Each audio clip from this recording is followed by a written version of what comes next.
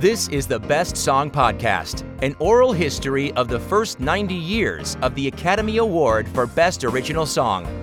The Best Song Podcast was made possible by the generous support of the following: Paulus Educas, Terry Freerks, Tina Fry, Jeff Glazer, Mark Hollingsworth, Douglas Meacham, Mark Smith, the Sokolov family, Colin Stokes, Adrian Quinn Washington, and Ben Watson. Let's settle in now for another year in movie music with host Jeff Commings. Welcome to episode 60. I have a feeling this is going to be a longer than usual episode because I have a lot of songs to play for you and a lot of stories about creating the Oscar-nominated songs of 1992. Plus, I have invited not one, not two, but three Oscar-nominated songwriters to the show to share some behind-the-scenes stories about the songs they wrote and the journey to the Academy Awards. It won't be as long of a show as a typical Academy Award ceremony, and there won't be any dumb montages to make it feel even longer. Fasten your seatbelts, and let's get started not by talking about the movies of 1992, but what was happening in the real world that year. In April 1992, 4 police officers who had been videotaped beating Rodney King in Los Angeles were acquitted of assault charges. The verdict sparked the 3-day riots in and around Los Angeles when looting and fires disrupted lives of Angelenos and killed 53 people. Johnny Carson's departure from The Tonight Show in May 1992 after 30 years filled entertainment headlines for about a week, as did the critical reviews of his successor, Jay Leno.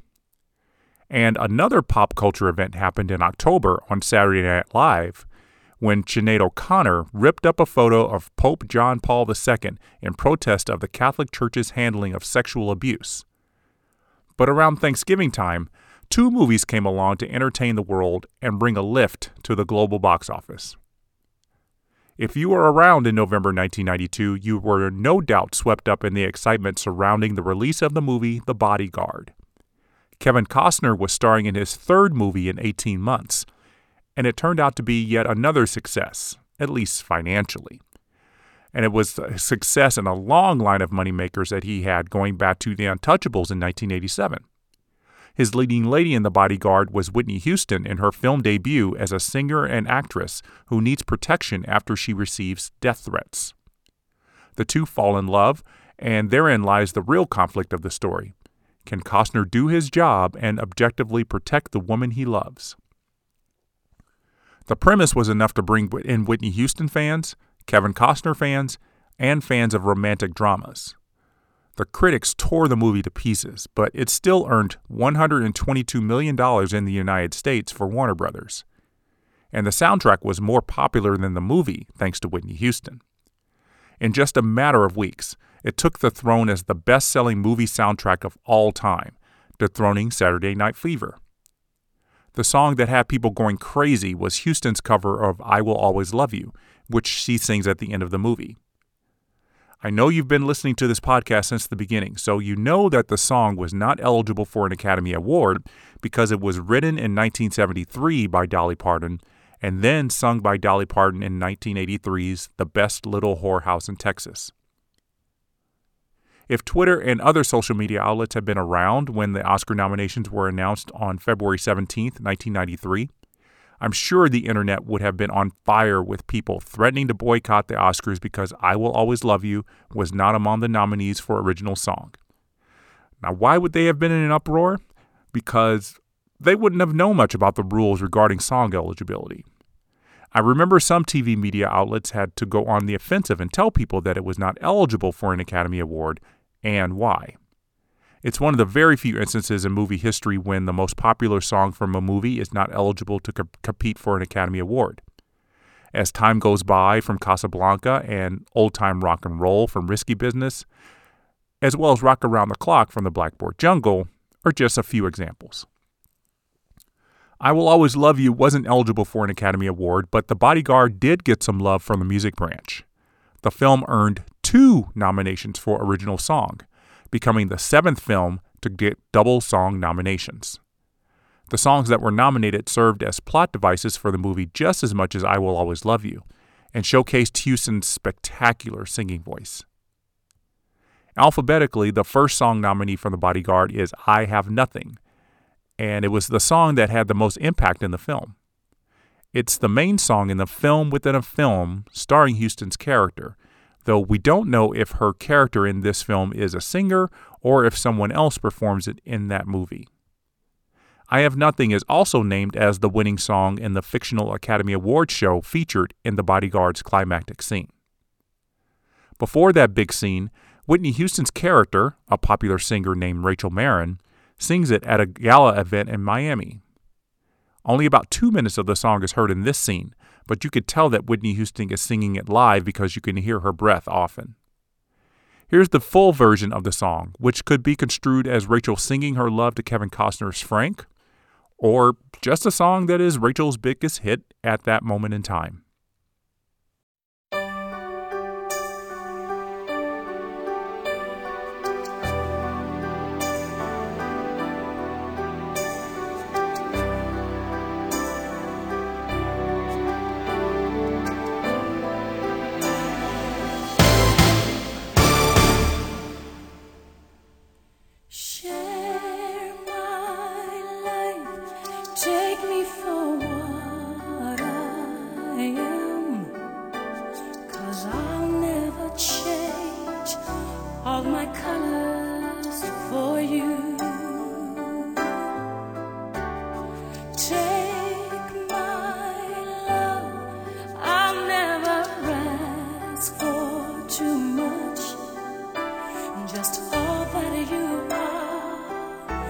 Everything that you do,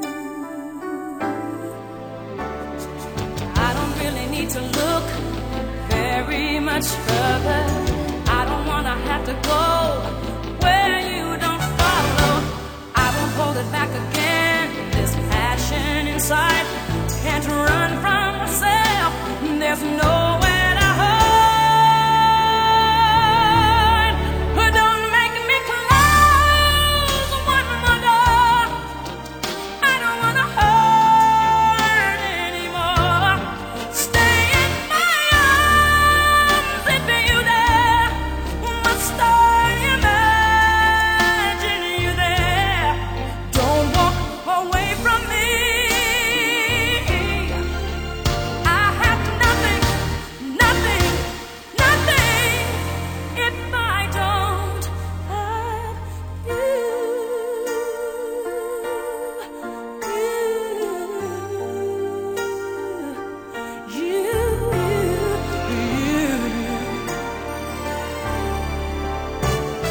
you see through right to the heart of me. You break down my walls with the strength of your love. I never knew love like I've known it with you. Will a memory survive? One I can hold on to. I don't really need to look very much further. I don't want to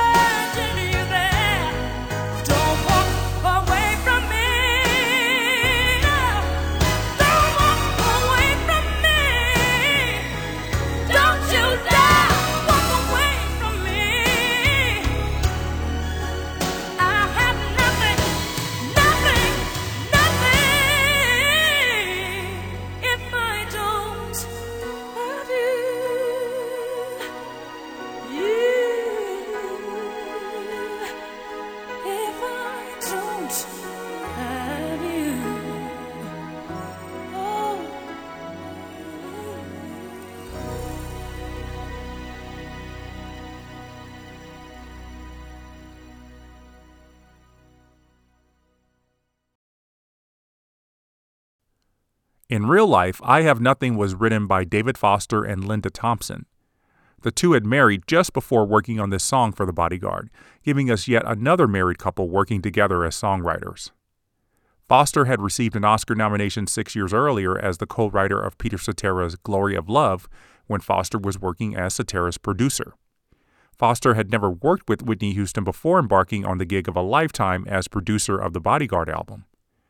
During the process of creating the album with Houston and Arista Records CEO Clive Davis, Foster snuck in I Have Nothing as a possible track on the album, and it made it into the movie. As for Linda Thompson, her life was pretty much part of the tabloids before this project. She was a former beauty queen who was involved in a serious relationship with Elvis Presley from 1972 to 1976, and then married Bruce Jenner in 1980. The two divorced in 1986 when Jenner came out to her in the mid-1980s as a trans woman. Thompson had been doing okay as a songwriter in the 1980s, and her lyrics for I Have Nothing gave her the only opportunity she would get to be recognized by her peers. The second nominated song from The Bodyguard doesn't feature as prominently as I Have Nothing, but its appearance in the film helps to heighten the romantic tension between the two lead characters.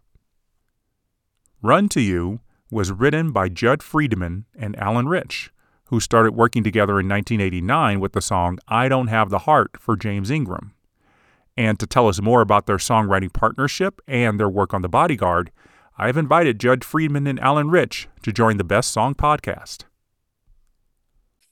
How are you guys doing? It's great to have you here, Alan and Judd. Great to be here. It's been a crazy morning, and I'm sure this is going to get even crazier very fast. I hope not. We'll keep it on the rails here. Okay. So let's start at the beginning. How did the two of you meet and begin this long-term songwriting partnership?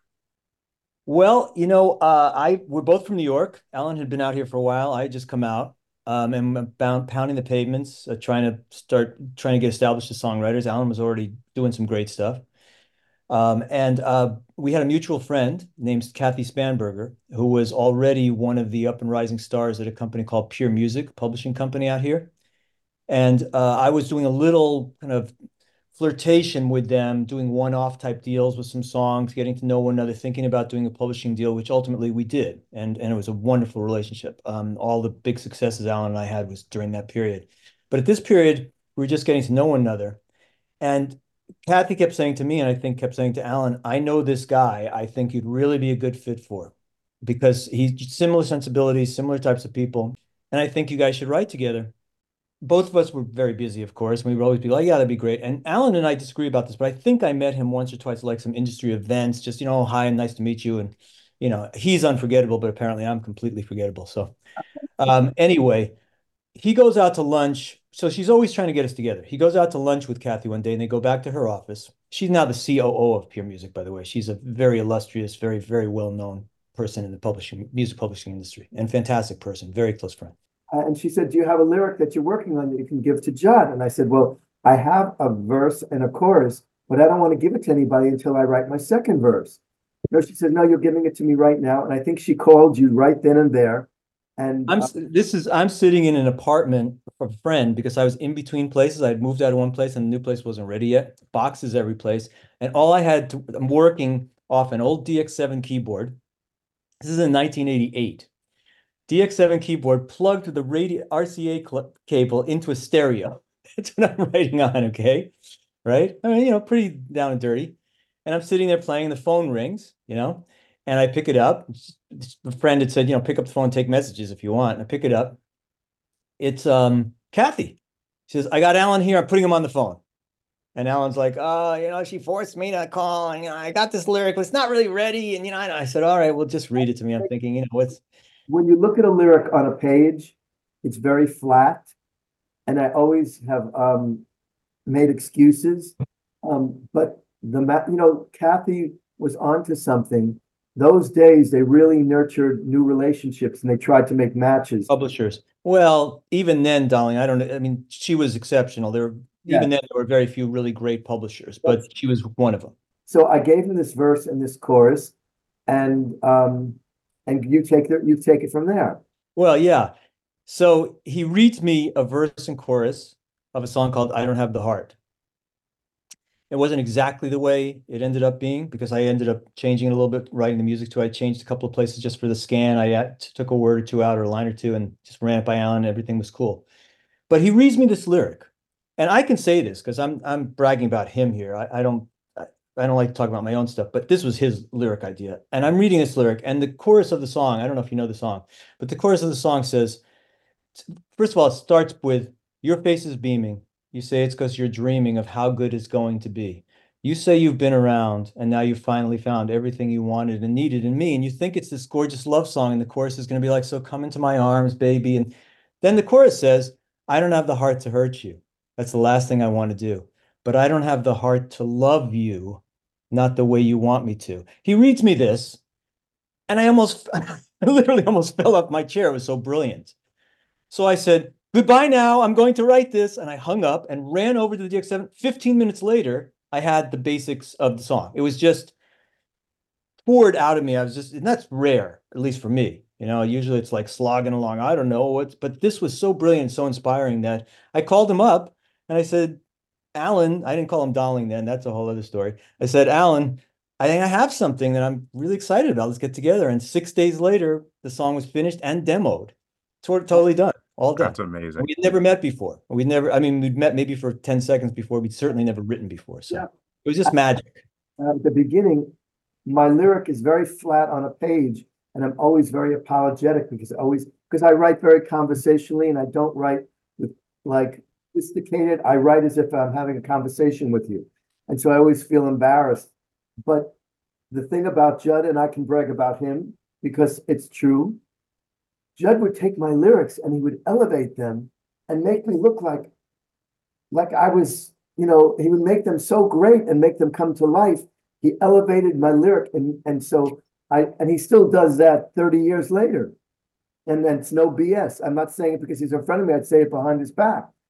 He's my Burt Bacharach. Interesting. And he writes great lyrics too. And so, it morphed into a lot of different ways.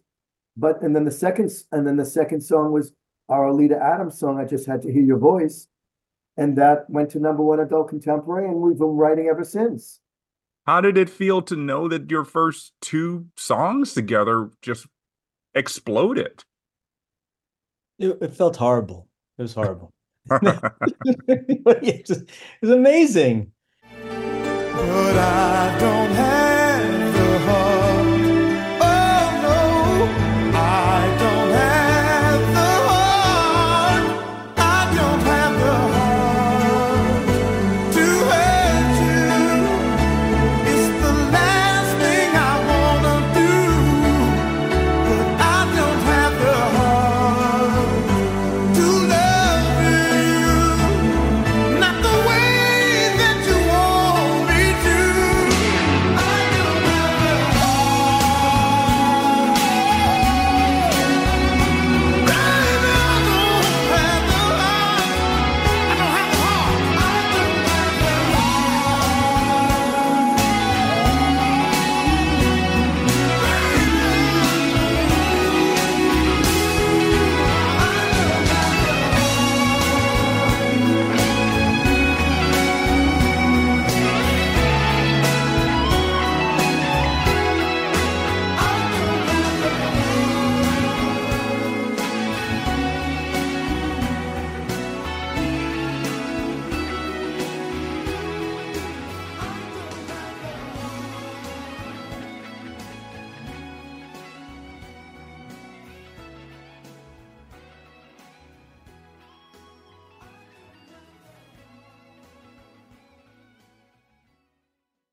How did all of this translate into the two of you working on a song for The Bodyguard?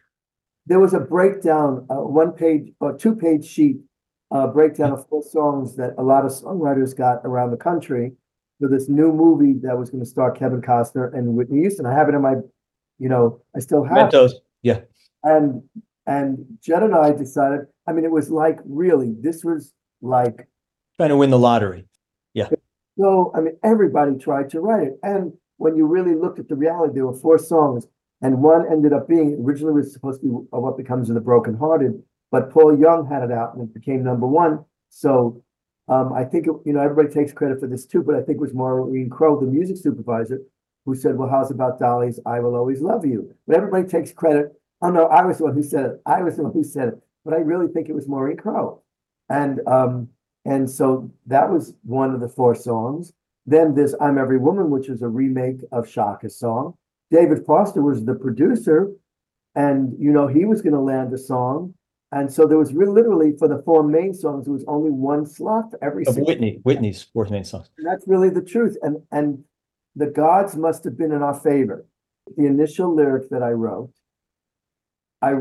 because it was a breakup song. They wanted it was for breakups. It was a moment when Whitney and Kevin Costner separated the plane. And they wanted, the brief said, we want a breakup song. This is what's happening. We didn't have a script.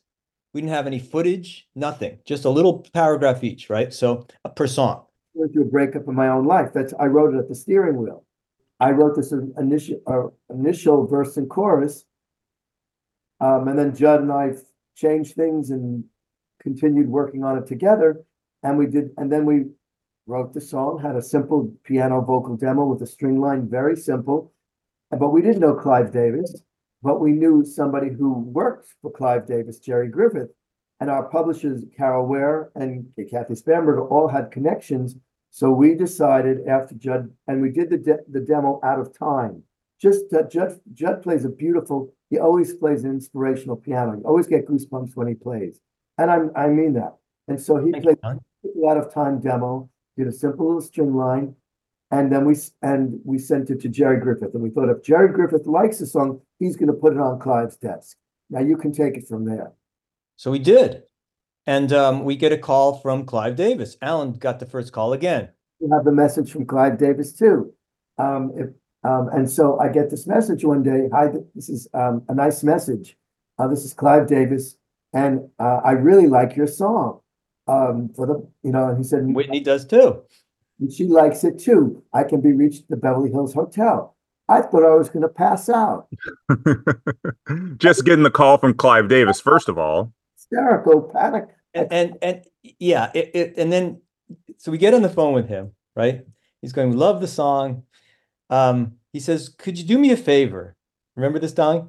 Could you and I just told the story. I teach songwriting at Los Angeles College of Music here because I love giving back to the kids. Alan also teaches at Musicians Institute for the same reason. I literally just told the story the other day about because my class is in collaboration, and I was saying there's another type of collaboration, which is with business executives in the entertainment industry, right? Particularly music executives. Now, Clive Davis is a great guy, brilliant, Harvard Law School, fantastic, probably one of the best record executives ever, right? But the communication, when you try to figure out what people are saying to you or want for you, sometimes can be very iffy. So we get on the phone with Clive and he goes, could you do me a favor? Because it was a very simple demo, as Alan said. Could you make it sound, go back in the studio and just make it sound a little more like a Whitney record, like a Whitney Houston record. So Alan and I look at one another and we're like, well, what do you mean by that, Clive? He goes, like a Whitney record. That was it. So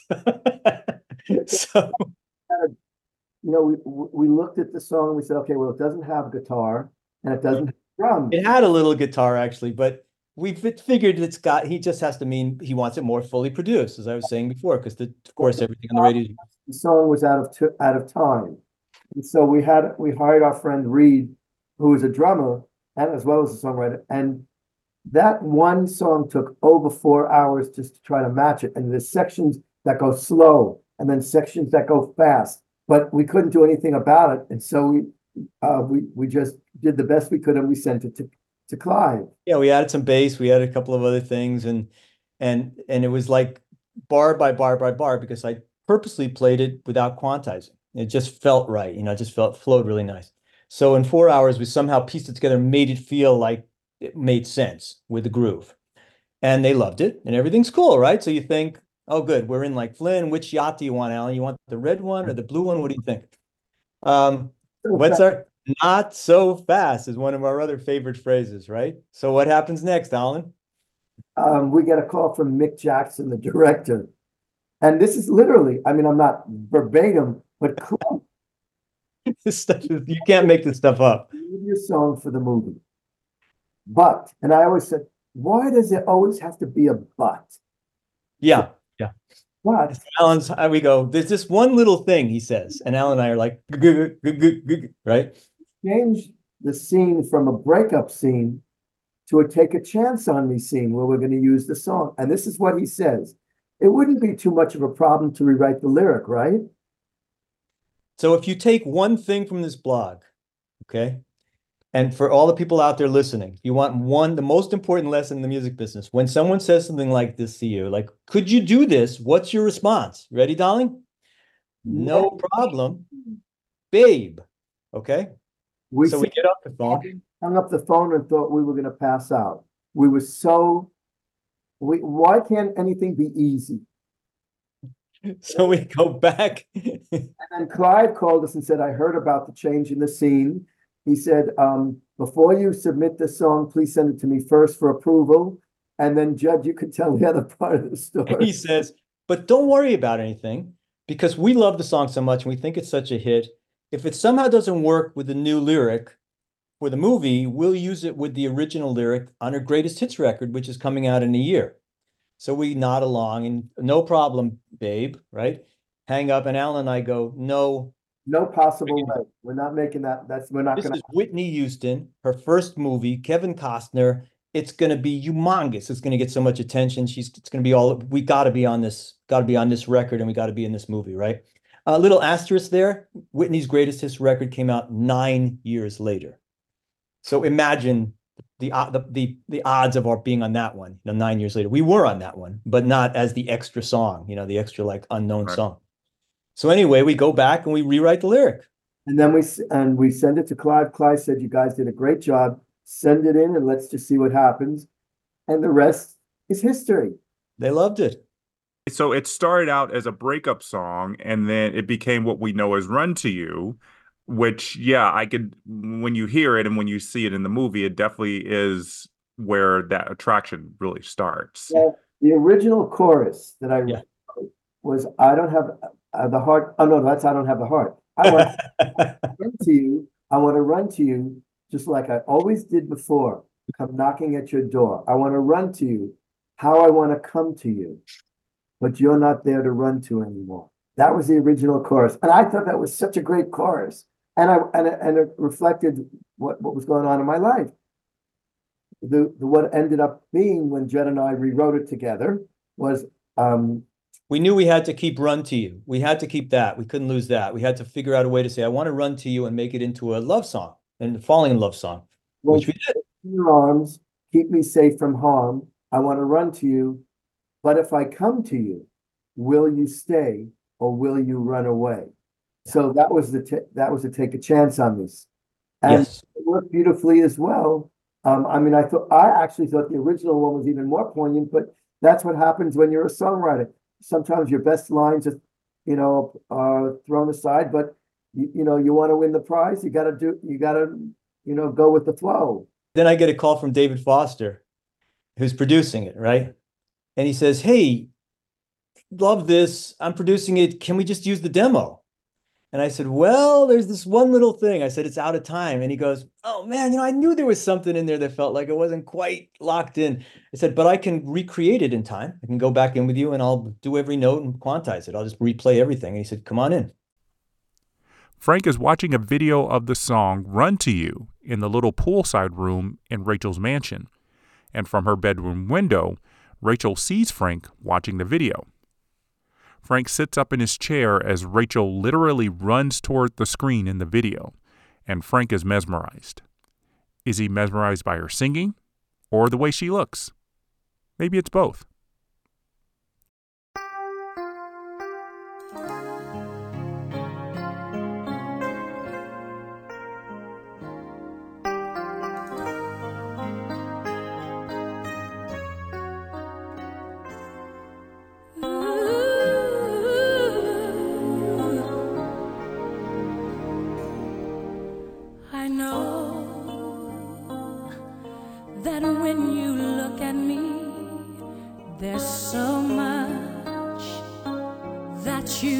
Don't see, but if you would time, I know in my heart you'd find. Oh, a girl is scared sometimes, who isn't always strong. Can't you see the hurt in me? I feel so all alone. I wanna run to you. I wanna run to you. Won't you hold me in your arms and keep me safe from harm? I wanna run to you. But if I come to you,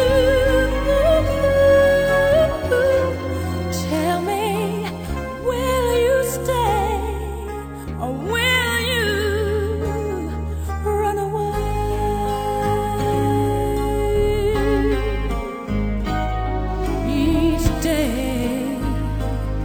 Each day I play the role of someone always in control, but at night I come home and turn the key. There's nobody there, no one cares for me. Oh, what's the sense of trying hard to find your dreams without someone to share it with? Tell me, what does it mean? I wanna run to you.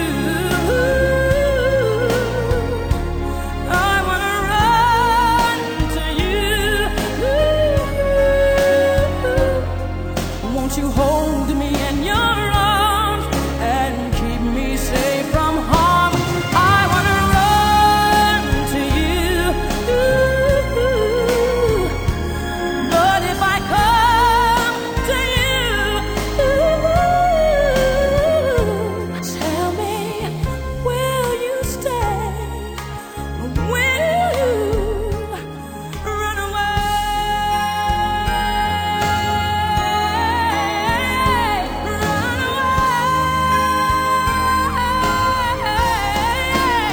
No! I need you here. I need you here to wipe away my tears, to kiss away my fears. No, if you only knew how much I wanna run to you. No, I wanna run to you.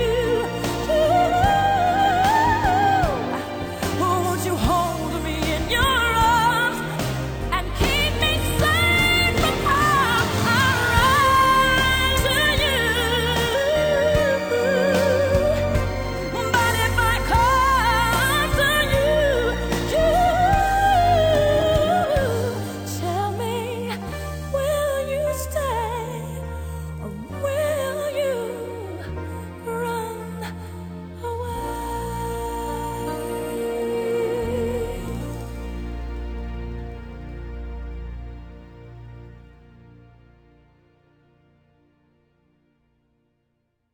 One of the greatest moments of all, we were invited to come down to the Whitney's recording session to watch her record the vocal. Now, I would have totally fainted, but Judge I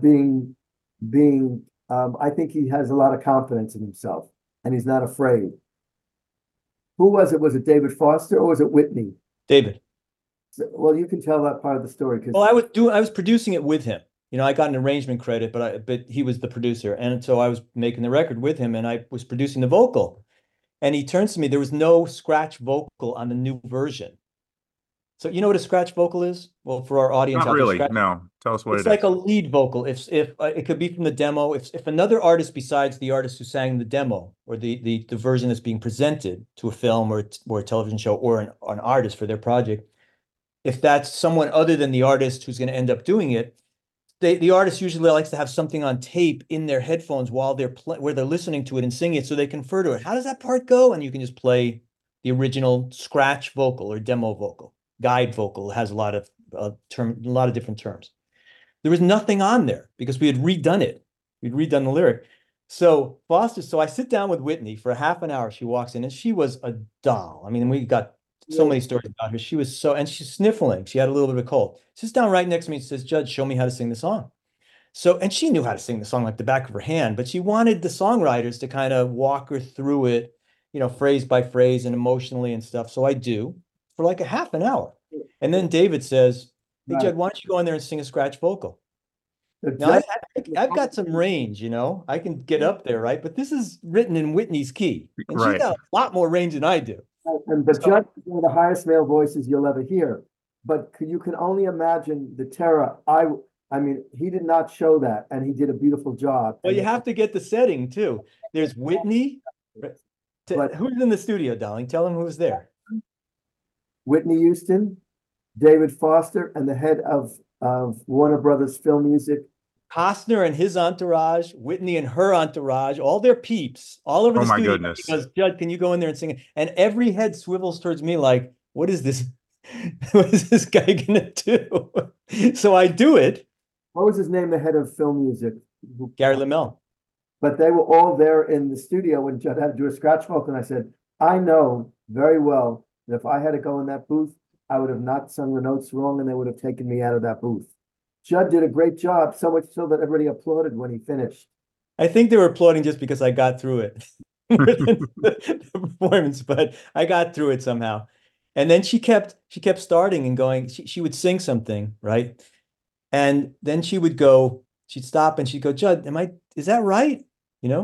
And everyone in the room again would look at me like, because what do you say? I mean, this is Whitney Houston. She would sing anything she'd sing. Every mistake was amazing. It all sounded amazing. So I would say, it sounds amazing, but the actual melody goes a little more. Oh yeah, that's right. And then she'd go back and sing it even better. But it's like, it was just really, really a dream. Really a dream working with her in the studio. She was great. And then we got invited. I think it was Kevin Costner who invited us to the video shoot with Whitney and her long hair and the white flowing outfit. And when we got there, it was this humongous, studio. I mean, it was cavernous. And there was a girl at the end of the opposite side from where we were standing, but she was so breathtakingly gorgeous. We said she must be Whitney Stanton because she's just. They were setting the scene. They were doing lighting and sound, just kind of doing levels. And we said, oh my God, she's so gorgeous.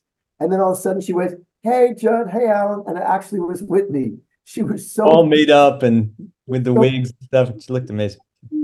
That a person that beautiful and sing that incredibly. Yeah. It was gifted. She really had all the elements, the it factor, that smile. She was sweet to us and very nice. She sent us a dozen roses, or Robin, her right-hand person, did when we got nominated for an Oscar, which is a whole other story. But she just was very sweet and very nice to us. And it's one of the greatest moments that Judd and I have ever had together and individually. That's amazing. So before we talk about getting the nomination, I'd like to know more about the process of submitting Run to You to the Academy Awards. Can you take us through the process of filling out the forms that you have to complete? Do you remember? Because I know there's. I honestly don't remember there even being any forms. It's like you have to send a cue sheet. Yeah, I think the publishing company probably pulled that together for us. I don't remember that being any kind of a hassle whatsoever. It was really easy, just a lyric sheet, maybe in a chord chart or something like that. And the real issue is always just to make sure they just want to know songs written for the film. That's it, So songs that have been in existence, like "I Will Always Love You" couldn't be nominated for an Oscar because it was pre-existing. It wasn't written for the film. The Oscar goes to songs that are written for a film. They release several songs from The Bodyguard. The Bodyguard becomes the biggest, as you know, one of the biggest albums of all time. It has been on the radio, all those songs, and the album has been out and selling up to, at that point, 20 or 30. It ended up right now, I think it's in the mid 40, like 45 million copies sold. It's one of the biggest selling. It's the biggest soundtrack of all time, and it's one of the biggest records of all time. So it had been around for months. Okay. Now they're going to put out Run to You, and nobody cares. It's like everybody knows Run to You from the album. Everyone has the album. Right. And so it's like they can't, so it becomes a single and it does fine. If I remember correctly, that was when it just changed. The Billboard charts changed, and there was a sound scan based on the number of copies sold and the number, the record already sold 30, 40 million, so it wasn't going to sell very many. Nobody was going to buy the single version. Everyone had it. Correct. So our song suffered in that way. I mean, and it was a fourth single, so the fourth single. It didn't really chart as high as it could have because everybody had already had the record, and they started scanning the number of records sold with the amount of airplay. Well, it wasn't as big a hit as we would have liked. I think it was like in the top 30 or something. And I think it was #1 adult contemporary, right? Or #2 adult contemporary. It was right at the top of the adult contemporary, but not the pop chart. So now the Oscar nominations are going to be coming, right? And we feel like the Oscar voters, who always skew a little bit older to begin with, the Oscar members, probably don't even know the song because they're the ones who are like, they're learning everything that they know from what's really, really popular single-wise at the moment, right? So we're thinking we're at a significant disadvantage here because the other big songs from that year were from the Disney movie from Aladdin, I think. Aladdin. We knew Aladdin was going to get a couple of nominations. We thought, well, maybe our film will get one or two, but we were hoping that maybe Run to You could get a nomination too, because we were very proud of it. So we put together this little campaign where we got together with our publishers and we brainstormed how can we kind of tell the Oscar voters that we exist, just to let them know there's this song that's eligible that they may not know about because it wasn't as all over the place on the charts as the other songs. We somehow get a list of all the Oscar members and addresses, which wasn't really that hard to find. And then we decide we're going to get the publishing company agrees to do this. They footed the bill. We get these really cheapo little cassette players and popcorn buckets and popcorn, and we put the cassette of the song in the cassette player in the popcorn bucket, and we drove it.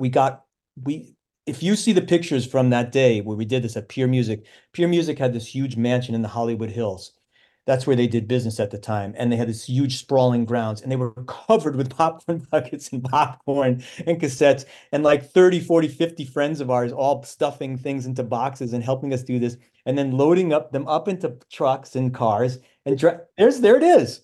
Unbelievable, Don. I can't believe you have that. You're unbelievable. Well, no, they're hearing this audio, but what Alan is showing now is one of the popcorn buckets and the cassette player.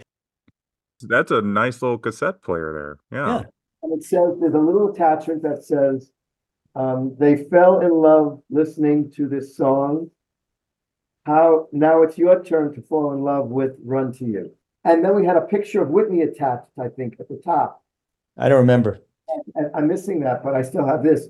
And that's amazing. And we sent it to every Academy member. Dropped it off most of the time. We drove around and dropped it off. And there are hundreds of they're for the music voters in the Academy. Right. Yeah. They're the gates. They're the ones who get the first tier of nominations.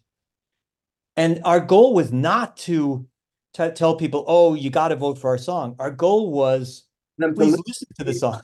Just know it exists. And then you guys do what you want. But we just wanted to feel like we had a fighting chance. And we ended up getting nominated. That's amazing. Well, it worked, and it's bizarre to me to know that a song from the biggest, it was one of the biggest movies of the year, from the biggest album of the year. The songwriters had to go out and basically knock on doors just to get attention. It's amazing that you had to do it, but I completely understand the circumstances behind it. And who knows what would have happened if we hadn't? We just felt like there was a lot of buzz on lots of songs that people knew. Everyone knew those songs. People knew Run to You from the album, and they knew Run to You from the film. But I will always love you. I have nothing. I am every woman. Some of those songs weren't nominatable, but all the songs from the Disney films, there were several other songs that year. They'd all been big successes in themselves as singles. And we just felt, wow, Run to You is gonna get lost in the shuffle. So let's at least try to up the odds that people have actually heard the song. And if they hear the song, we think, if we build it, they will come, hopefully. So they did. So what was it like to know that all this work paid off and you got that Oscar nomination? The morning of. Unbelievable. You get up at 5:30 in the morning because it's West Coast time. At East Coast, I think it's 8:30 in the morning. And the crazy thing is, they said nominees for best song, and they said two On TV. but they didn't. They said two songs from The Bodyguard. They did, but There's Bodyguard, and then there were Aladdin, and one other film. We didn't know. So I called the Academy at 5:30 in the morning. Everybody was there. I said, "Could you please tell me the names of the songs that were nominated for best song?" And then they said, "Run to," and I screamed like at the top of my lungs. And then I called them back and said, "Can you just please make sure that you tell me the names of the songs?" I called you. I think I called you, and then we were screaming, and then we called our parents, and it was just unbelievable. I called the Academy too, and you got to picture this. I had a 1-year-old in the next room sleeping. I don't know if you have kids or have ever had kids, but when you have a baby and she's actually sleeping, you do not want to wake her up. It's like, okay, we have a break. Okay, good. Okay. So it's 5:30 in the morning. She's asleep. I'm calling the Academy. It's like, yes, congratulations, Judge. You're nominated for an Oscar. My then wife and I were jumping up and down in the bed, like silently screaming, so we wouldn't wake the baby because we didn't like it too loud. I was crying. So excited. It was just unbelievable. Johnson was just crying uncontrollably because it was really, let me tell you something. The win is being nominated. Of course, it's great to actually take it home, but the win is just to be one of the recognized that way. It's very nice. Yeah. Neither of the two nominated songs from The Bodyguard came close to the massive success that I Will Always Love You had, but both songs got lots of praise from critics due to Houston's interpretation. On the surface, many said, the songs were run-of-the-mill love ballads, but Whitney Houston made the critics sit up and notice. Both songs didn't get their major radio play until after the Academy Awards in 1993, but just about everyone in the world knew about the album, had probably seen the movie, and likely thought about giving The Bodyguard some sort of recognition for lifting up the movie through its spectacular music. Another movie likely worrying about splitting votes was the Disney movie Aladdin, which also earned 2 original song nominations in 1992. This is the second time in history that 2 movies in 1 year each earned 2 original song nominations, the last time being for 1983's Flashdance and Yentl. In that year, Flashdance What a Feeling won the Oscar for the title song. After the death of his longtime writing partner Howard Ashman in March 1991, Alan Menken knew he had to continue working on bringing Ashman's long-standing project Aladdin to the screen. That project was the story of the Arabian street urchin named Aladdin, and it would be the Disney Studios' follow-up to Beauty and the Beast for 1992. Menken and Ashman started writing songs for Aladdin before they were asked to put the project aside for Beauty and the Beast. When Menken returned to the project, he was able to keep 3 songs that he and Ashman pretty much completed. The song score for Aladdin is fairly different from The Little Mermaid and Beauty and the Beast. Where those films leaned heavily on the Broadway sound, Aladdin went wilder, borrowing the music from the 1930s, particularly in the 2 songs that the genie sings. One of the genie's songs is one of the Oscar nominees from Aladdin. It's the showstopper, Friend Like Me, which is sung by actor Robin Williams in a performance that many lobbied to be nominated for an Oscar for Best Supporting Actor. And I would agree with that. From the first second the genie opens his mouth, you can sense that only Robin Williams could have done the role this way. In the first 90 seconds, Williams gives us impersonations of Arnold Schwarzenegger, Ed Sullivan, and Groucho Marx before bursting into Friend Like Me. There's really no way to describe the song. It's basically trying to one-up Under the Sea and Be Our Guest as a modern-day showstopper. And again, no one else but Robin Williams would have made it work. Master, I don't think you quite realize what you've got here. So why don't you just ruminate whilst I illuminate the possibilities? Well, Alibaba had them 40 thieves. Scheherazade had 1,000 tales. But Master, you in luck, 'cause up your sleeves you got a brand of magic never fails. You got some power in your corner now. Some heavy ammunition in your camp.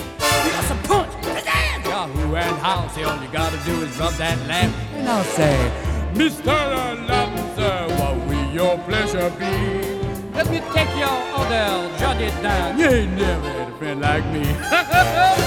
Life is your restaurant, and I'm your melody. Come on, whisper what it is you want. You ain't never had a friend like me. Yes, sir. We pride ourselves on service. You're the boss, the king, the shah. Say what you wish, it's yours, true dish. About a little more baklava. As some of column A, try all of column B. I'm in the mood to help you, dude. You ain't never had a friend like me. No, my. No, no. Can your friends do this? Can your friends do that? Can your friends pull this off their little hat? Can your friends go, woo? Well, look at here. Can your friends go abracadabra, let it rip, and then make the sucker disappear? So don't you sit there like your buggy-eyed. I'm here to answer all your midday prayers. You got me bona fide certified. You got a genie for a charge to pay. I got a power to help you out. So what you wish, I really want to know. You got a list that's 3 miles long, no doubt. Well, all you got to do is rub like so. Hey-ho, Mr. Aladdin, sir, have a wish or 2 or 3. I'm on the job, you big nabob. You ain't never had a friend, never had a friend. You ain't never had a friend, never had a friend. You ain't never had a friend like me.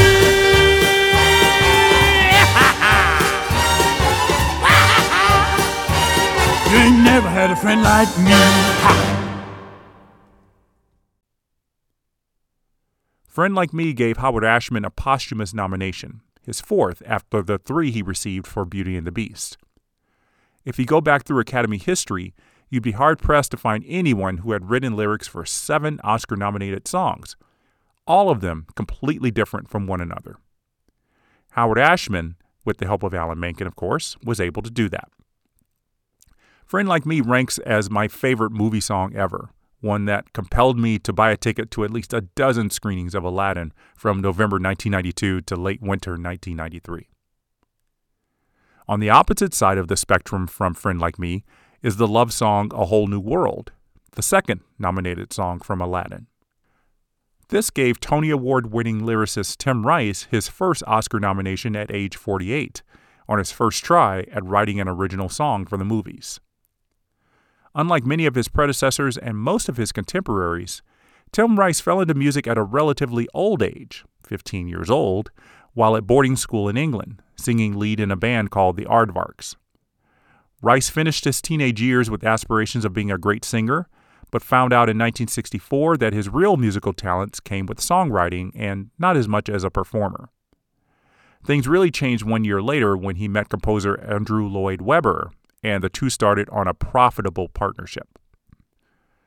If Tim Rice had been born 10 years earlier, or if his first real big hit, Jesus Christ Superstar, had been made in the 1950s, he would have been recruited by Hollywood instantly, as the likes of Frank Lesser, Alan J. Lerner, and Oscar Hammerstein were while they were creating Broadway hit shows.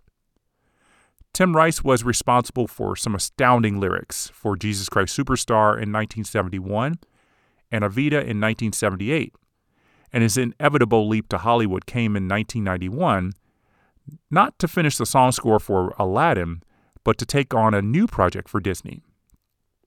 I had the great opportunity to talk with Tim Rice about joining the Disney roster of songwriters. Welcome to the show, Sir Tim. It's great to have you. Great to be here, Jeff. Thank you. So before we start talking about Aladdin, I want to say that I'm actually quite surprised that you hadn't written any songs for the movies until the 1990s, especially given your success with stage musicals. So before Disney came calling, had you even been asked to write any movie songs? Yes, we did do one, actually. I'm trying to remember if it's only one. There was a very good film called The Odessa File, which was based on a book by Freddie Forsyth. And it was Freddie Forsyth's follow-up book to The Day of the Jackal, which was one of the biggest books of the 70s. And we were asked to, Andrew was asked to do the entire score for the film, The Odessa File, which of course he did. and I had to provide lyrics for one song, and that was a song called Christmas Dream. It was written for the film, but the film itself, even though it was then 1974, was it was directed by Ronnie Neame, actually Ronald Neame, who was a great and well-known Hollywood director. And although the film itself was set in 1963, we were writing it in 1974, writing the song. So we were asked to write by Ronnie Neame. We were asked to write a song which could have been a hit or played on the radio in 1963. And the opening scene, which featured the song, was at Christmas time in Munich. I think it was certainly a German city. I'm sure it was Munich. And so it had to be something Christmassy that was already 10 years out of date. And we wrote a song called Christmas Dream, which owed a little, if I'm not being unfair, to Andrew and indeed to either of us. It owed a little bit to Wooden Heart, the great song by Elvis Presley, which was a sort of very folky, romantic tune with a German lyric and an English lyric.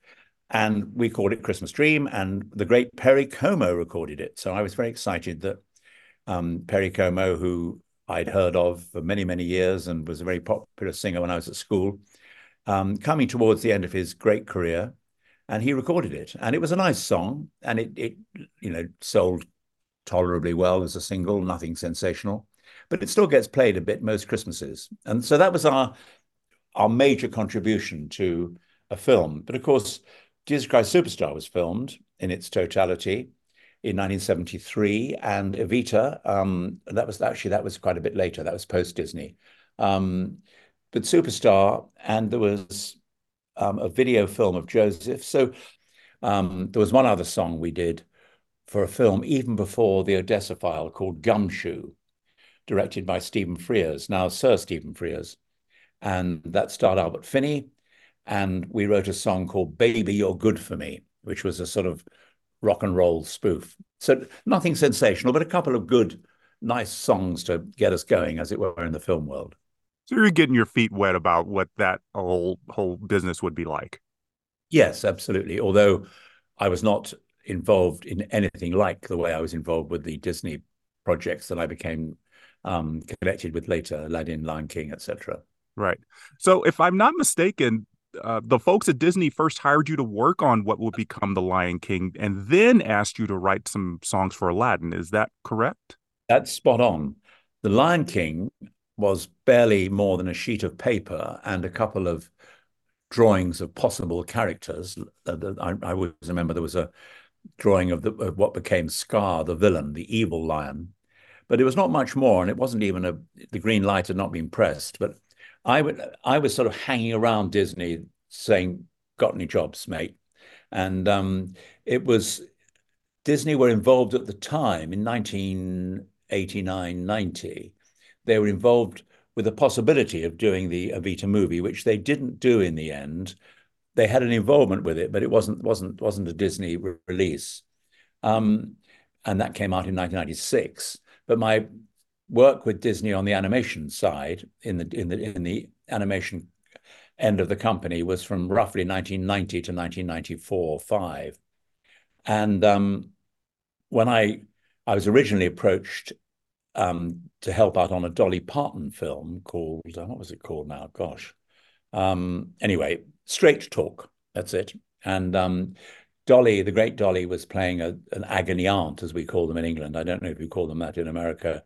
A sort of person who answers your problems, sort of Ann Landers type. Oh, like an advice columnist. That's it, an advice columnist. Well, we call them agony aunts or agony.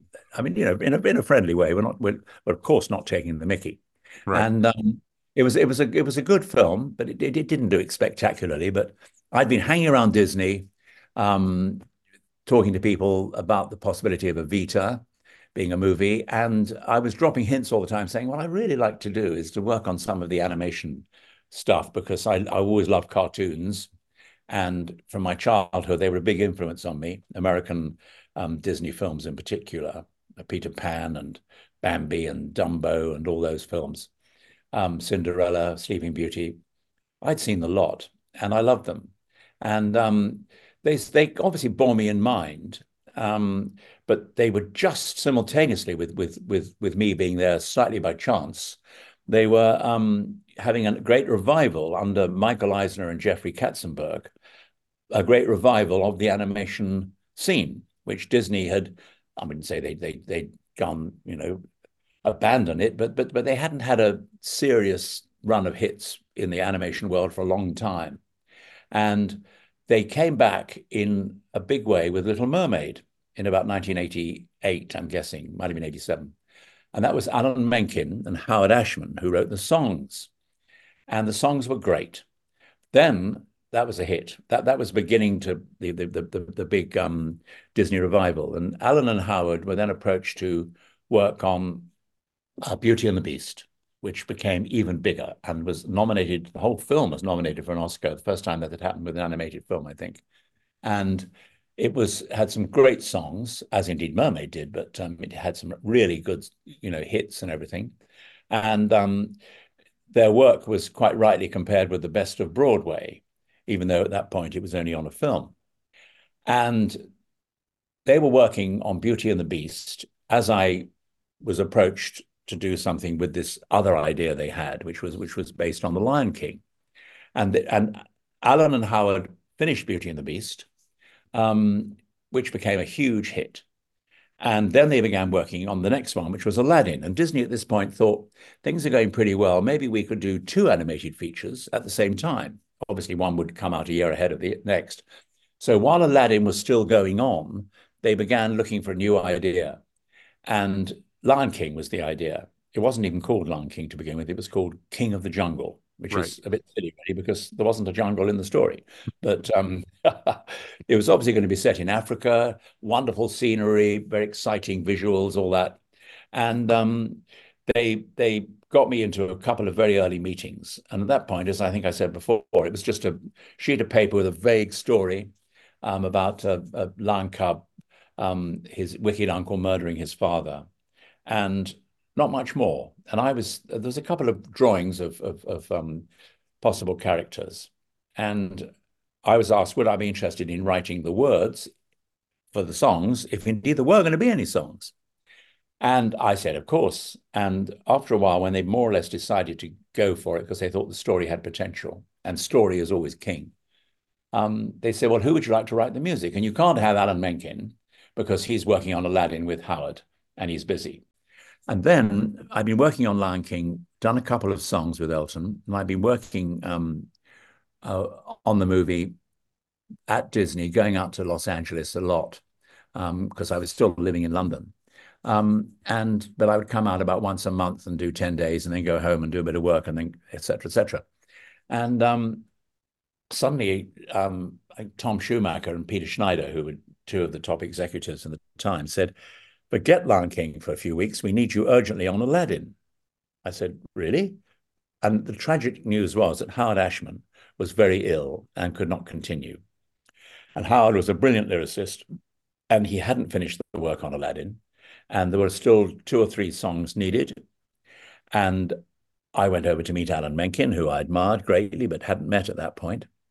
And I think we got on pretty well. And it was an emergency, really. We had to finish the film. Disney had to get it finished. It was all scheduled to come out at a certain time. And the first tune Alan gave me was A Whole New World. It wasn't called that then, but it was a wonderful tune. I had to see the whole of Aladdin as quickly as possible to get a feel for the film. And of course, the film wasn't finished, so I was seeing bits of it there was maybe the odd little bit missing here and there. But I heard the songs that Howard had already done with Alan, and they were brilliant. And I thought, a friend like me and Prince Ali and all that. And I thought, yikes, this is quite a tough act to follow. But I was given this wonderful tune, which became A Whole New World. And that was very inspirational for me. It was such a lovely tune. It was something I thought, I can't cock this one up. This is a really, great opportunity to write a decent lyric. Yeah. What do you find to be the biggest difference in writing songs for a movie versus writing them for the stage? I've often been asked that. I'm not sure there is a great difference, really, from my point of view, anyway.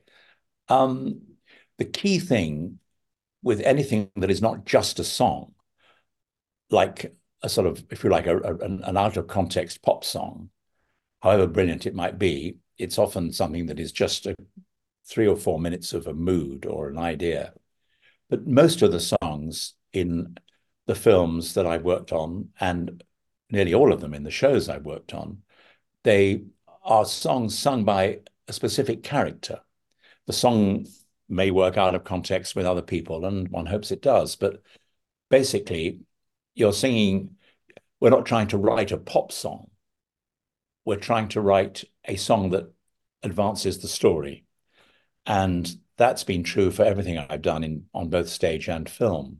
So there wasn't a huge difference. There was more difference for me in the fact that Elton liked to write the words first, whereas Alan Menken, Andrew Lloyd Webber, people like that I'd worked with, usually like to do the tune first. But the key thing is the story. But the interesting thing about writing a musical, say, or a film, is that you can express different points of view. If you write a one-off song that was basically putting forward one point of view, that's absolutely fine. But in a musical, you can have an argument between two people, and they're expressing different views about the same thing. There's a big argument in Evita between Eva Perón and Che Guevara. There's one in Superstar between Jesus and Judas. And I find it quite exciting to be able to put forward a discussion, an argument, a contretemps between two opposing characters, which is not something you can always do just on a straight pop song or an album even. One of the 3 songs that Tim Rice wrote for Aladdin was A Whole New World, and it accompanies Aladdin and Princess Jasmine as they ride the magic carpet around the world to places such as Greece, Egypt, and China. Jasmine has been sheltered inside the palace all of her life, and this is her first opportunity to see things such as the Sphinx and the Chinese imperial city. It's Aladdin's chance to woo her in his disguise as a prince intending to marry her. The trip helps Jasmine shed her tough exterior, and she begins to fall for Aladdin during this duet, which features overlapping lyrics.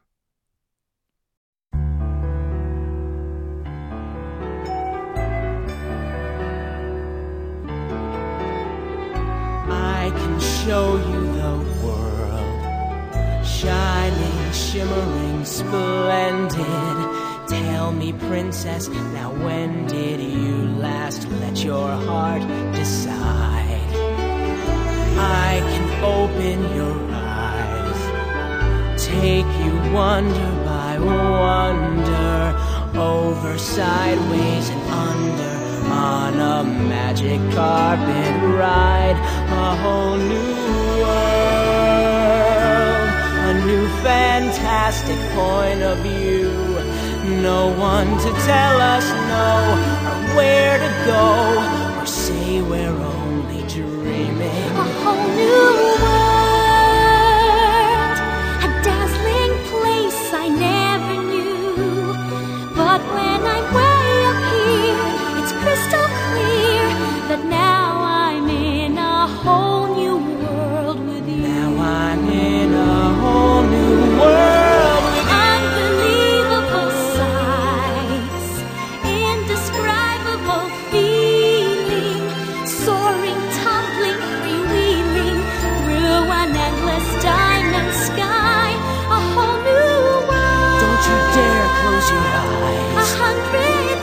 Hold your breath, it gets better. I'm like a shooting star. I've come so far. I can't go back to where I used to be. Every turn a surprise. Every moment red letter. I'll chase them anywhere. There's time to spare. Let me share this whole new world with you. A whole new world, that's where we'll be.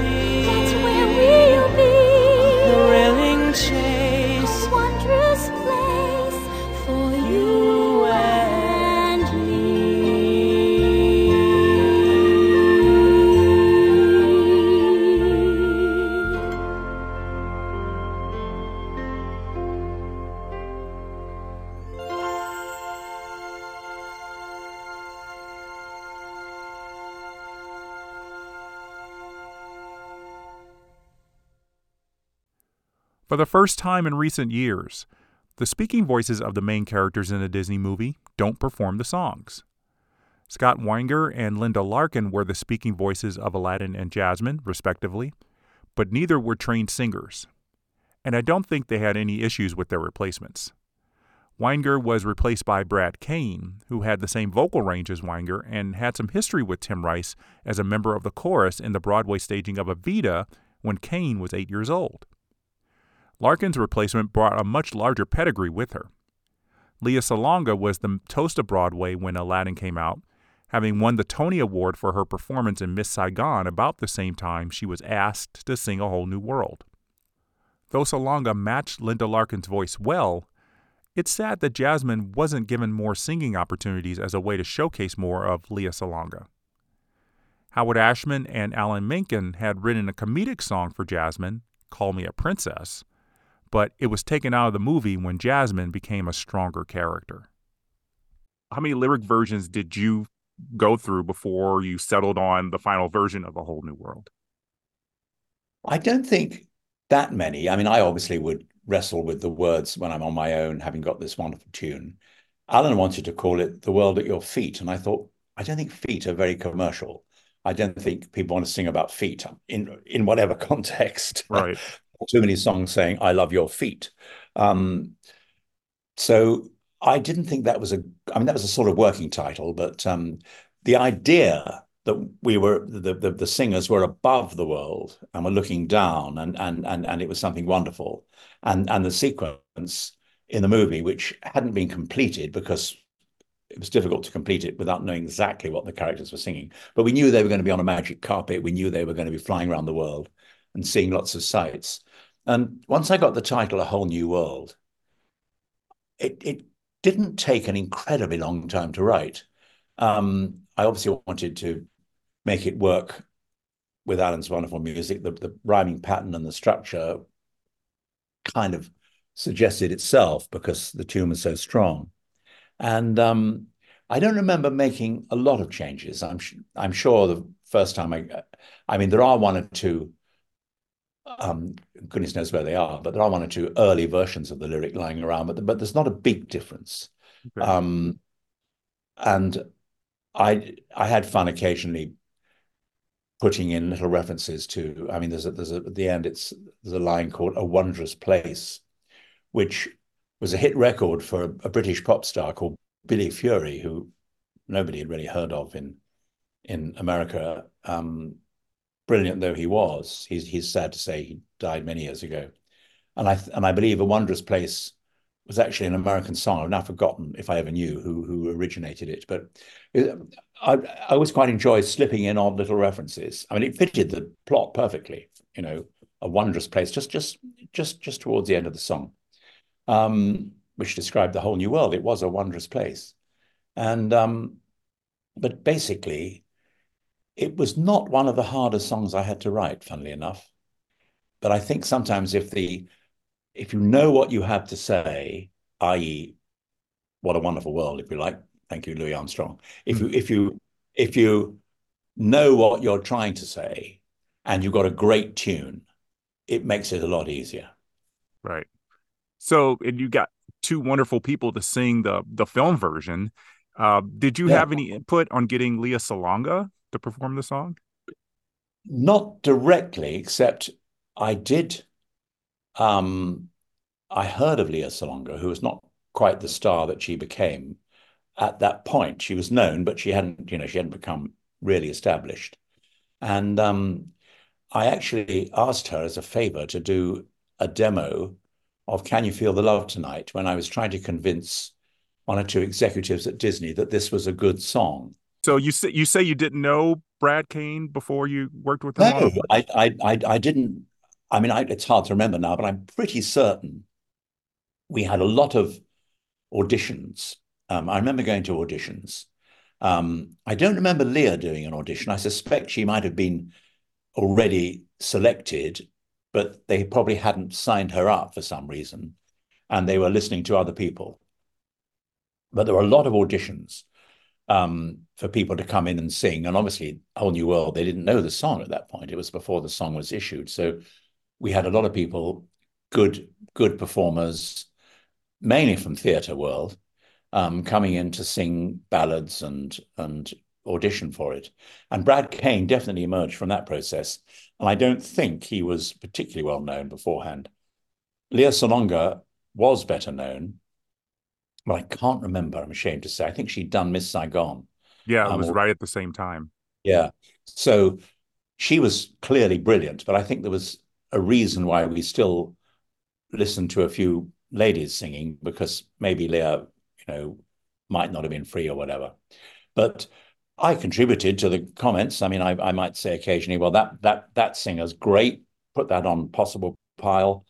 Goodness knows if anybody took any notice of my views, but I had a few.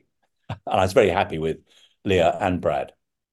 Well, there's actually a connection, I guess you don't know this, with your history with Brad is he performed in Evita on Broadway when he was about 8 or 9 years old. I think he was one of the chorus boys. Actually, that rings a bell now. I think I remember. I remember his mum was Brad was still quite young. He was probably 18 or something. Right. And, I remember his mum. What was her name? She was very lively, very funny. I thought if there was a part for her, she'd walk it. Anyway, I think she might have told me that. Just as he did for Beauty and the Beast, Alan Menken felt a pop version of the film's love song would work well in the end credits. Peeble Bryson came back to sing the male side of this duet, pairing with Regina Bell on this version of A Whole New World.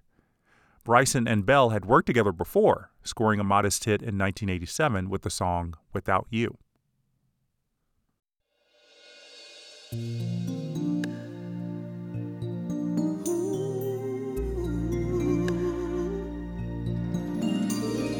I can show you the world, shining, shimmering, splendid. Tell me, princess, now when did you last let your heart decide? I can open your eyes, take you wonder by wonder, over, sideways, and under, on a magic carpet ride, a whole new world, a new fantastic point of view. No one to tell us no, or where to go, or say we're only dreaming. A whole new world, a dazzling place I never knew. But now from way up here, it's crystal clear that now I'm in a whole new world with you. Unbelievable sights, indescribable feeling, soaring, tumbling, freewheeling through an endless diamond sky. A whole new world. Don't you dare close your eyes. 100,000 things to see. It gets better. I'm like a shooting star. I've come so far. I can't go back to where I used to be.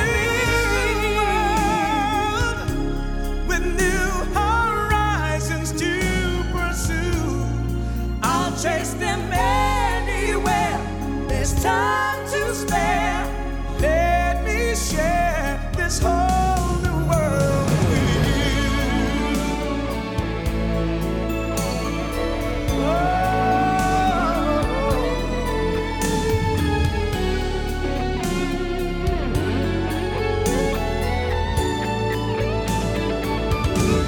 A whole new world, a new fantastic point of view. No one to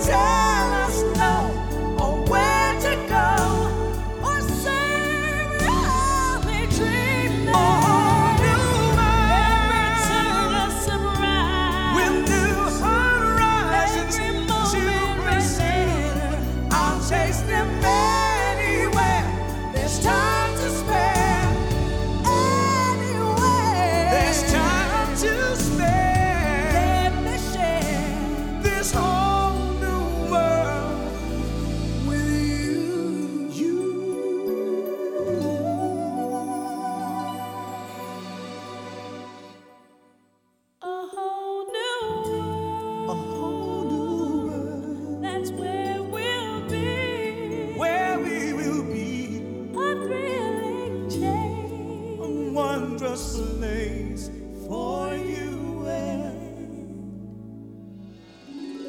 me.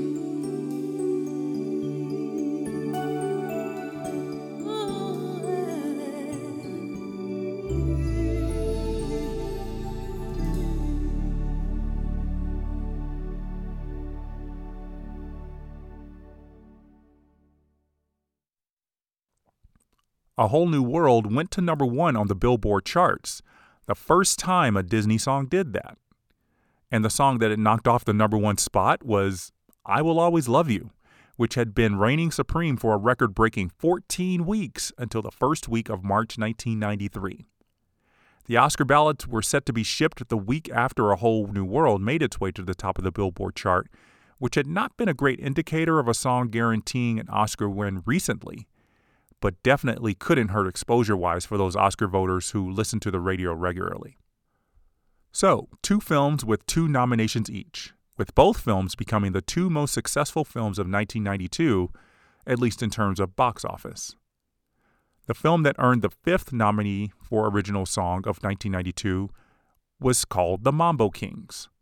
It made 1/20th of the U.S. box office of Aladdin and the Bodyguard, but it's still significant as Spanish actor Antonio Banderas' English-language film debut, as well as a great vehicle for Armando Sante.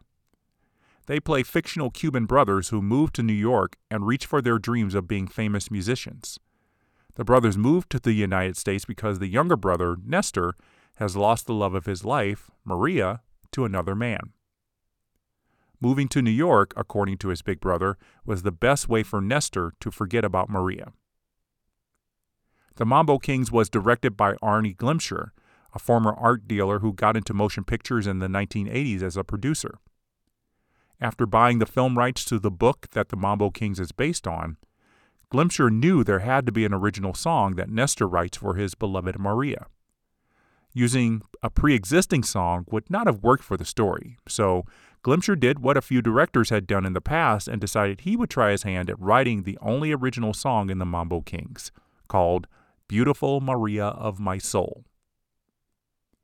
On the bus from Miami to New York, we see Nestor writing the song and later expressing his desire to send the sheet music to Maria as a way for her to understand his undying love. We first hear the song about 57 minutes into the movie, when Nestor and Cesar are performing at a club. When they finish the song, they meet a man who turns out to be Desi Arnaz. He likes the song so much that he asks the brothers to travel to Hollywood and perform it on an episode of I Love Lucy. This never happened in real life, but it's a real turning point in the movie. Everyone in the Mambo Kings band, as well as Nestor's wife and Cesar's girlfriend, gather in New York to watch the episode. Everyone loves watching the performance of Beautiful Maria, except for Nestor's wife, Dolores. She's known about Maria, but hears through the song how much Nestor will always love Maria.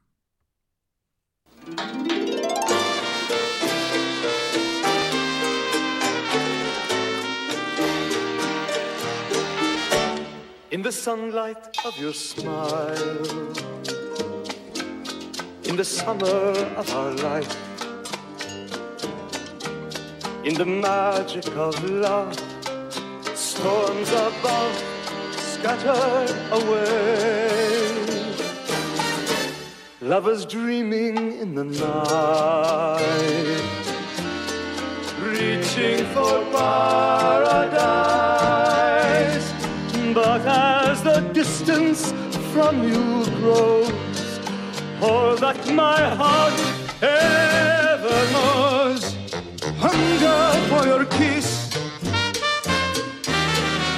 longing for your touch, beautiful Maria of my soul, filling all my nights,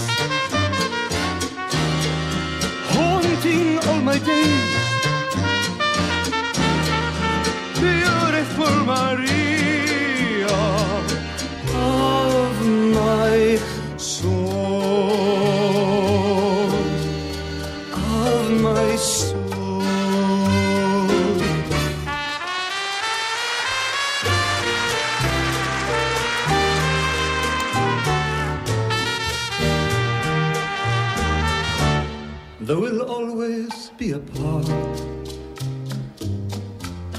locked forever in a dream. If I ever love again, even then nothing will change, and the taste of you remains, clinging to paradise. But as the distance from you grows, oh, that my heart ever knows, hunger for your kiss, longing for your touch, beautiful Maria of my soul, filling all my nights, haunting all my days, beautiful Maria of my soul, of my soul.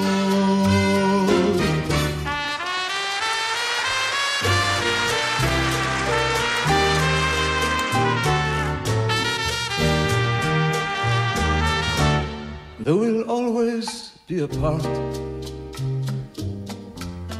locked forever in a dream.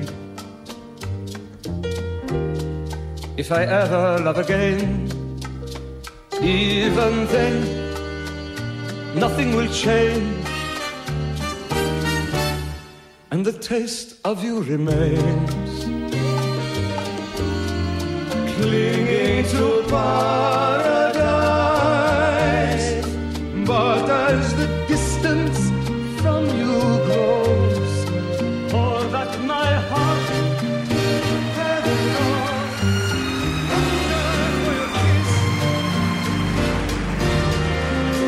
longing for your touch, beautiful Maria of my soul, filling all my nights, haunting all my days, beautiful Maria of my soul.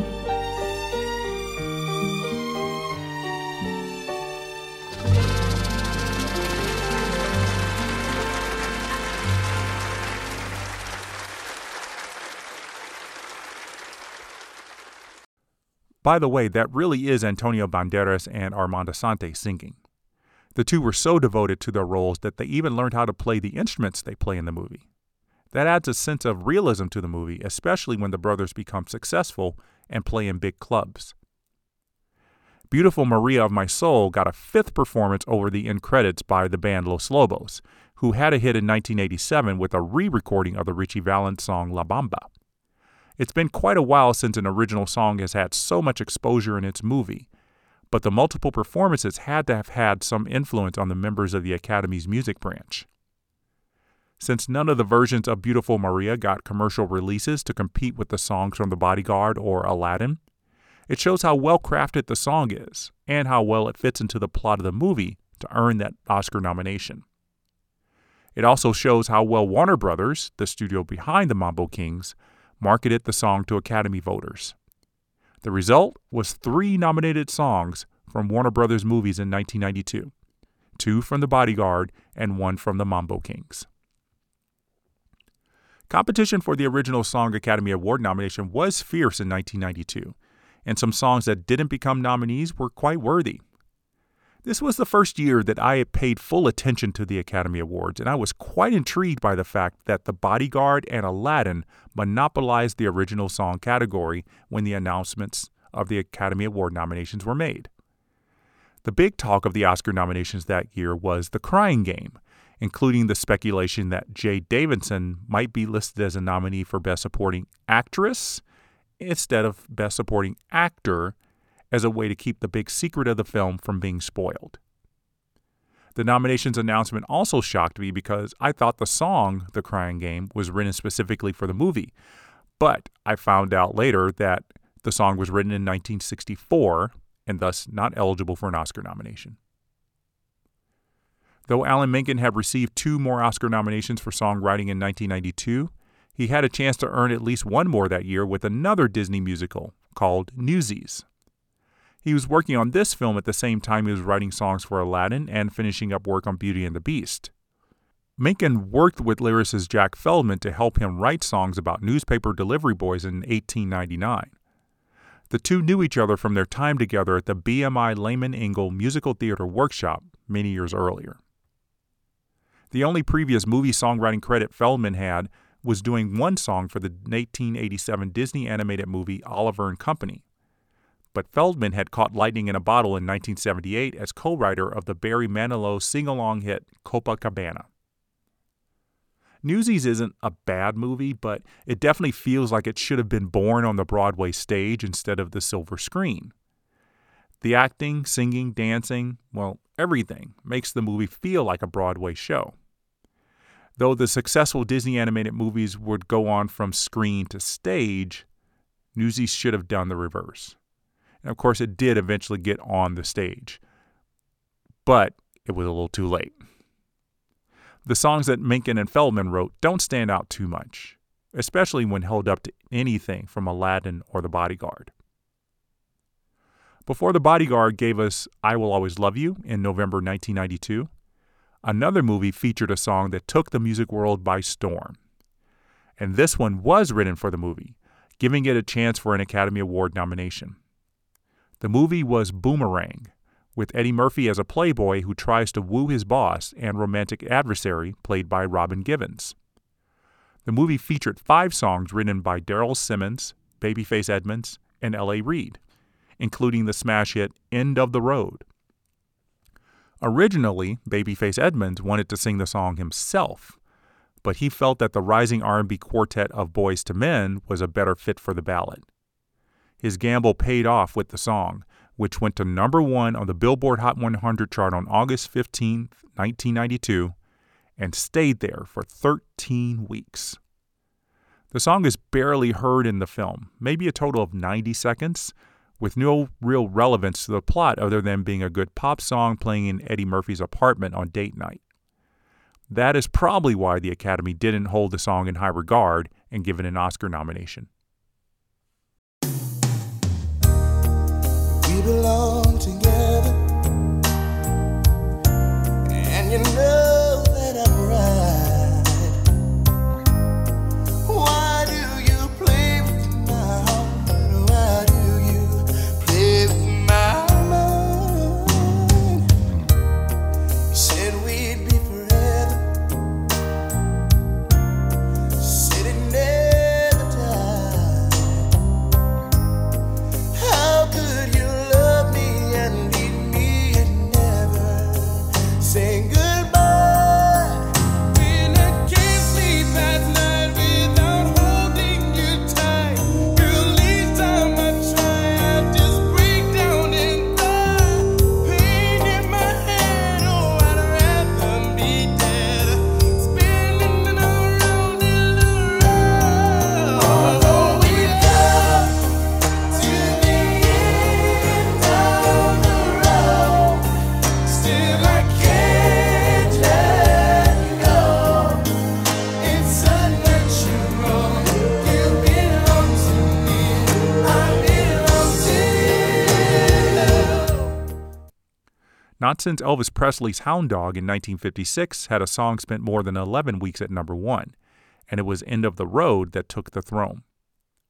End of the Road didn't hold on to this record for very long, because I Will Always Love You began its run of 14 weeks at number 1, 3 weeks after End of the Road was yanked out of the number 1 spot. Madonna was making yet another play for an Oscar nomination after being shunned multiple times in the late 1980s. And this time she teamed up with her producer, Shep Pettibone, for a song to be performed in her follow-up to Dick Tracy called A League of Their Own. The movie was directed by Penny Marshall and told the story of the women's baseball league that existed in the latter years of World War II into the 1950s. Madonna played a member of one of the teams, and the producers felt it was only natural to ask Madonna to contribute a song for the film. Instead of writing something that would fit the period of the bulk of the film, Madonna and Shep Pettibone wrote the very modern This Used to Be My Playground, which plays during the end credits. It works well as a memorial to the players and serves as the voice of the Gina Davis character, who we saw in the museum in the present day reminiscing about her time playing baseball. This used to be my playground. This used to be my childhood dream. This used to be the place I ran to whenever I was in need of a friend. Why did it have to end? And why do they always say, don't look back, keep your head held high, don't ask them why, because life is short, and before you know, you're feeling old and your heart is breaking. Don't hold on to the past. Well, that's too much to ask. The song spent 1 week at the top of the Billboard Hot 100 in August 1992, but that didn't convince the Academy to get over their Madonna apathy.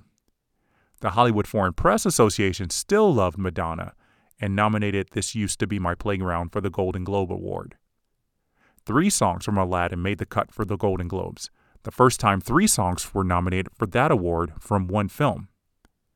In addition to Friend Like Me and A Whole New World, the other showstopper, Prince Ali, made the cut from Aladdin.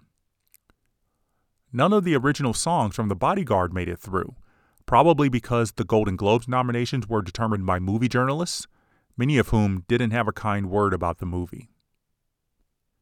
A Whole New World got the momentum going with the Golden Globe win 1 month before the Oscar nominations.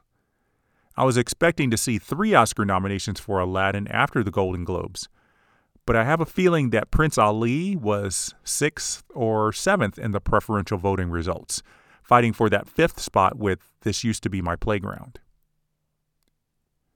The Grammy ceremony on February 24th, 1993, didn't feature songs from The Bodyguard or Aladdin because they were released after the deadline for this Grammy ceremony.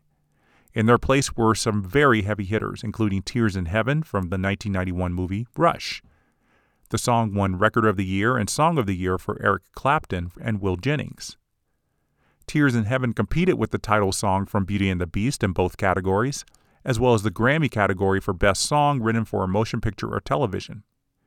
Beauty and the Beast managed to win that category over Beautiful Maria of My Soul, as well as another song from A League of Their Own.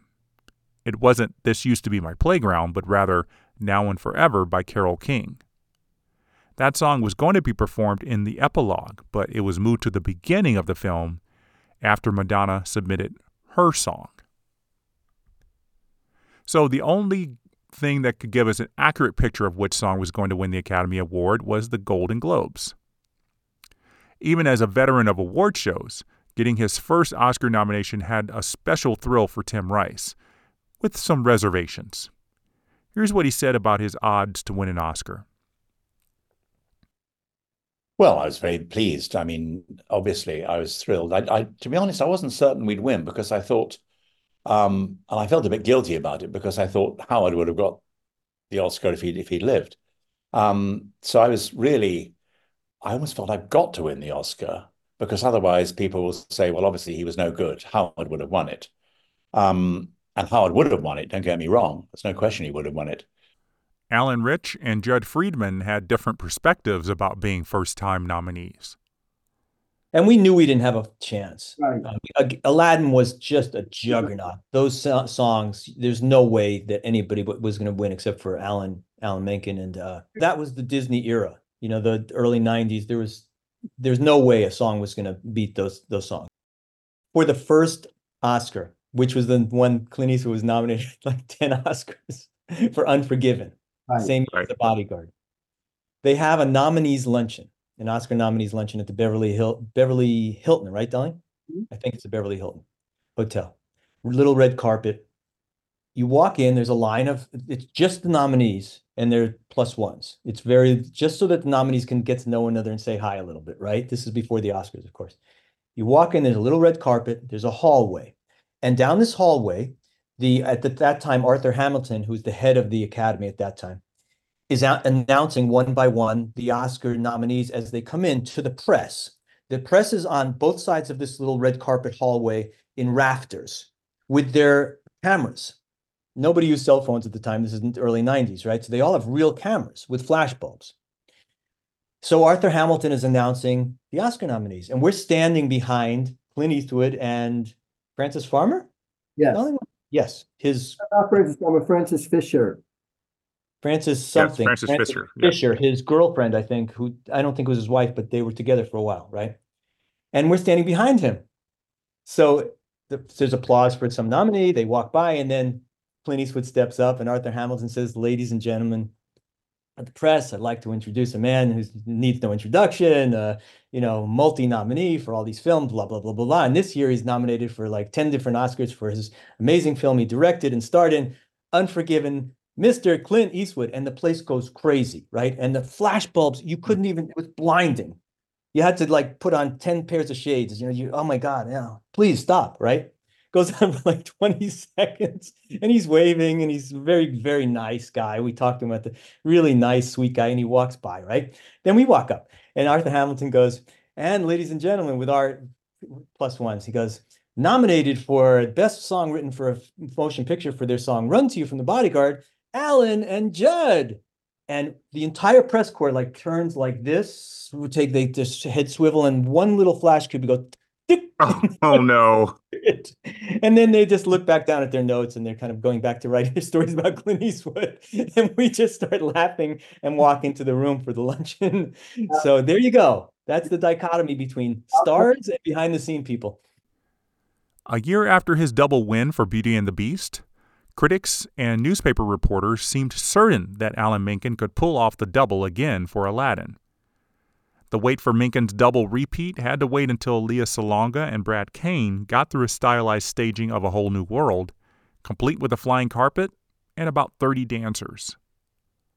Unlike the previous year's performance of the title song from Beauty and the Beast, only the film performers of A Whole New World were on stage to perform at the Oscars, so Peeble Bryson and Regina Bell could only watch the show at home. It looked like another double dip for Menken was definitely in the cards, unless The Bodyguard was going to ride the momentum of being the most popular soundtrack of all time. The big disappointment of the show was not having Whitney Houston singing the two songs from The Bodyguard. She had just given birth to her daughter 25 days before the show, so she was in no condition to give the songs the energy they needed. In her place for both songs was Natalie Cole, accompanied on piano by David Foster. It was never going to be as good as Whitney Houston, I'm sure, but Natalie Cole was the next best thing, having won Grammys for Album of the Year and Record of the Year just 6 weeks earlier. And taking the place of Antonio Banderas, who was not yet the superstar he was about to become in about 9 months, was Placido Domingo for Beautiful Maria of My Soul. Not sure why an Italian opera singer was hired to sing a Cuban song, and not his three tenors colleague Jose Carreras. There was also a new song written for the Oscar telecast called Ladies' Day to fit the ceremony's tribute to women in the movies. John Kander and Fred Ebb wrote it for their special lady Liza Minnelli, who sang it well, but the performance felt more like a space filler than a celebration of women in the movies. Show producer Gil Cates didn't get Robin Williams to sing Friend Like Me, particularly because Williams was against the idea. So I guess the only other choice was former TV star Nell Carter, who did okay dressed as a genie trying to be as funny as Robin Williams. After Nell Carter did her best with Friend Like Me, The battle between Aladdin and The Bodyguard was to be settled in original song. Quincy Jones entered the stage with Lena Horne, who never got the opportunity to sing an Oscar-nominated song, but was definitely a trailblazer for other black women who followed her as leading ladies in major motion pictures. Looking as young and fresh as ever, Horne opened the envelope and announced that Disney won its 4th original song Oscar for A Whole New World. I was, on the one hand, relieved because it meant that I'd done the film justice, or at least the Oscar people thought I had. And, you know, that I'd, if you like, helped Alan, his wonderful music. He hadn't suffered by losing Howard. I mean, of course, he'd suffered emotionally, and Howard may well have done an infinitely better lyric, but I sort of passed the very stiff test. And I knew that Howard's family were thinking, you know, Tim's done a good job, but really it should be Howard. And I would have agreed with them. And I did mention in my speech, I did mention Howard, of course. Very important. In some respects, particularly in the funny songs, I think our styles were quite similar. I mean, if you listen to Joseph in particular, you'll find that it's really not a million miles away from Howard's style, which is a coincidence because I didn't know Howard Ashman's work until long after I'd written Joseph. Right. And in your Oscar speech, you also mentioned Sammy Cahn, who had you said was your idol, and he had just died 2 months earlier. Yes, Did you ever have the opportunity to meet him? Oh, yes. I got to know Sammy quite well. Good. I spoke at his memorial. No, he was lovely. He was very encouraging to me because when Evita came out on Broadway, it got terrible reviews. It had been a big hit in London, and it got slaughtered. Sammy wrote me a very nice letter, and he said, "Don't worry, it's a good show. It will be a hit." And we all get bad reviews. I was a friend of his anyway by that point, but I became a very good friend of his and his lovely wife, Tita, who is still around, and I still keep in close touch with her and go and see her whenever I'm in LA. In just 3 years, Alan Menken was in rarefied air when it came to his Oscar tallies. He had won 6 Oscars, second only to Alfred Newman in terms of Oscars given to composers. His 3 songwriting Oscars tied him with Paul Francis Webster, Harry Warren, Jay Evans, and Ray Livingston.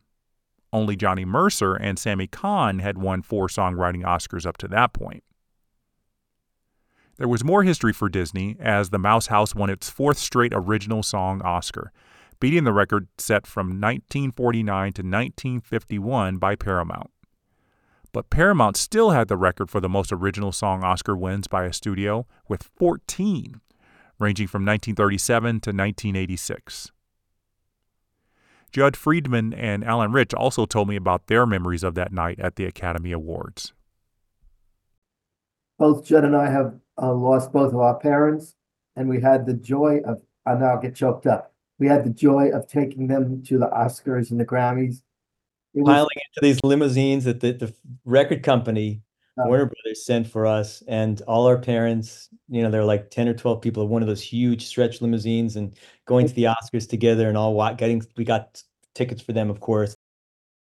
I have a twin brother, but on the first Oscars, and we got there early, and we were sitting in like the 4th row, and we couldn't believe the incredible seats they gave us for the Oscars. So my brother's sitting there, and she's sitting next to this lovely blonde girl, and my brother's being a very proud brother, and he goes, "You know, my brother's nominated for an Oscar tonight." And the girl says, "My dad's nominated for 10 Oscars tonight," and it was Clint Eastwood's daughter. The Bodyguard went home empty-handed at the 1993 Oscars, but it cleaned up almost 1 year later at the Grammy Awards on March 1st, 1994. The soundtrack album won Album of the Year, the first time a movie soundtrack had won the award since Saturday Night Fever. I Will Always Love You was the clear favorite for Record of the Year, which it won over A Whole New World, among some other top-notch songs. And in the Song of the Year category, Alan Menken and Tim Rice were surprise winners for A Whole New World, the 8th movie song to win the award. The other nominees in that category included If I Lose My Faith in You from Sting, River of Dreams from Billy Joel, and I Would Do Anything for Love by Meat Loaf. Because it was written many years earlier, I Will Always Love You was not eligible for this award. And further down the Grammy ballot that year was Best Song Written for a Motion Picture. The two songs each from Aladdin and The Bodyguard that were nominated for the Oscar competed again, with A Whole New World taking the win again. It turned out to be a big night for Alan Menken and Tim Rice, each winning 3 Grammys.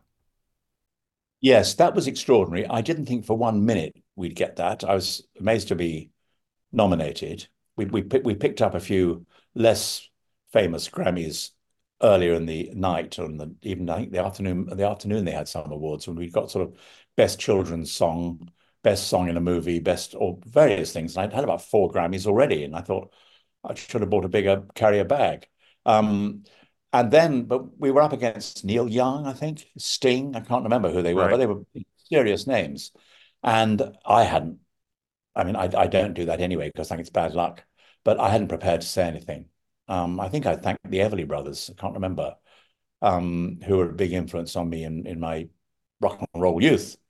But that didn't quite sink in until a bit later. And I thought, hang on, Song of the Year, you're not just up against a few songs in a movie, in other movies, you're up against any song. I mean, not many people get the chance to win that one. I was just very lucky, I think. Yeah, and sometimes luck is a factor, but it's a really good song. It is a nice song. I mean, it's been a hit in Britain. I mean, it's a hit first time round for Peebo and Regina, and then it's been at least once on the charts again with other people in England.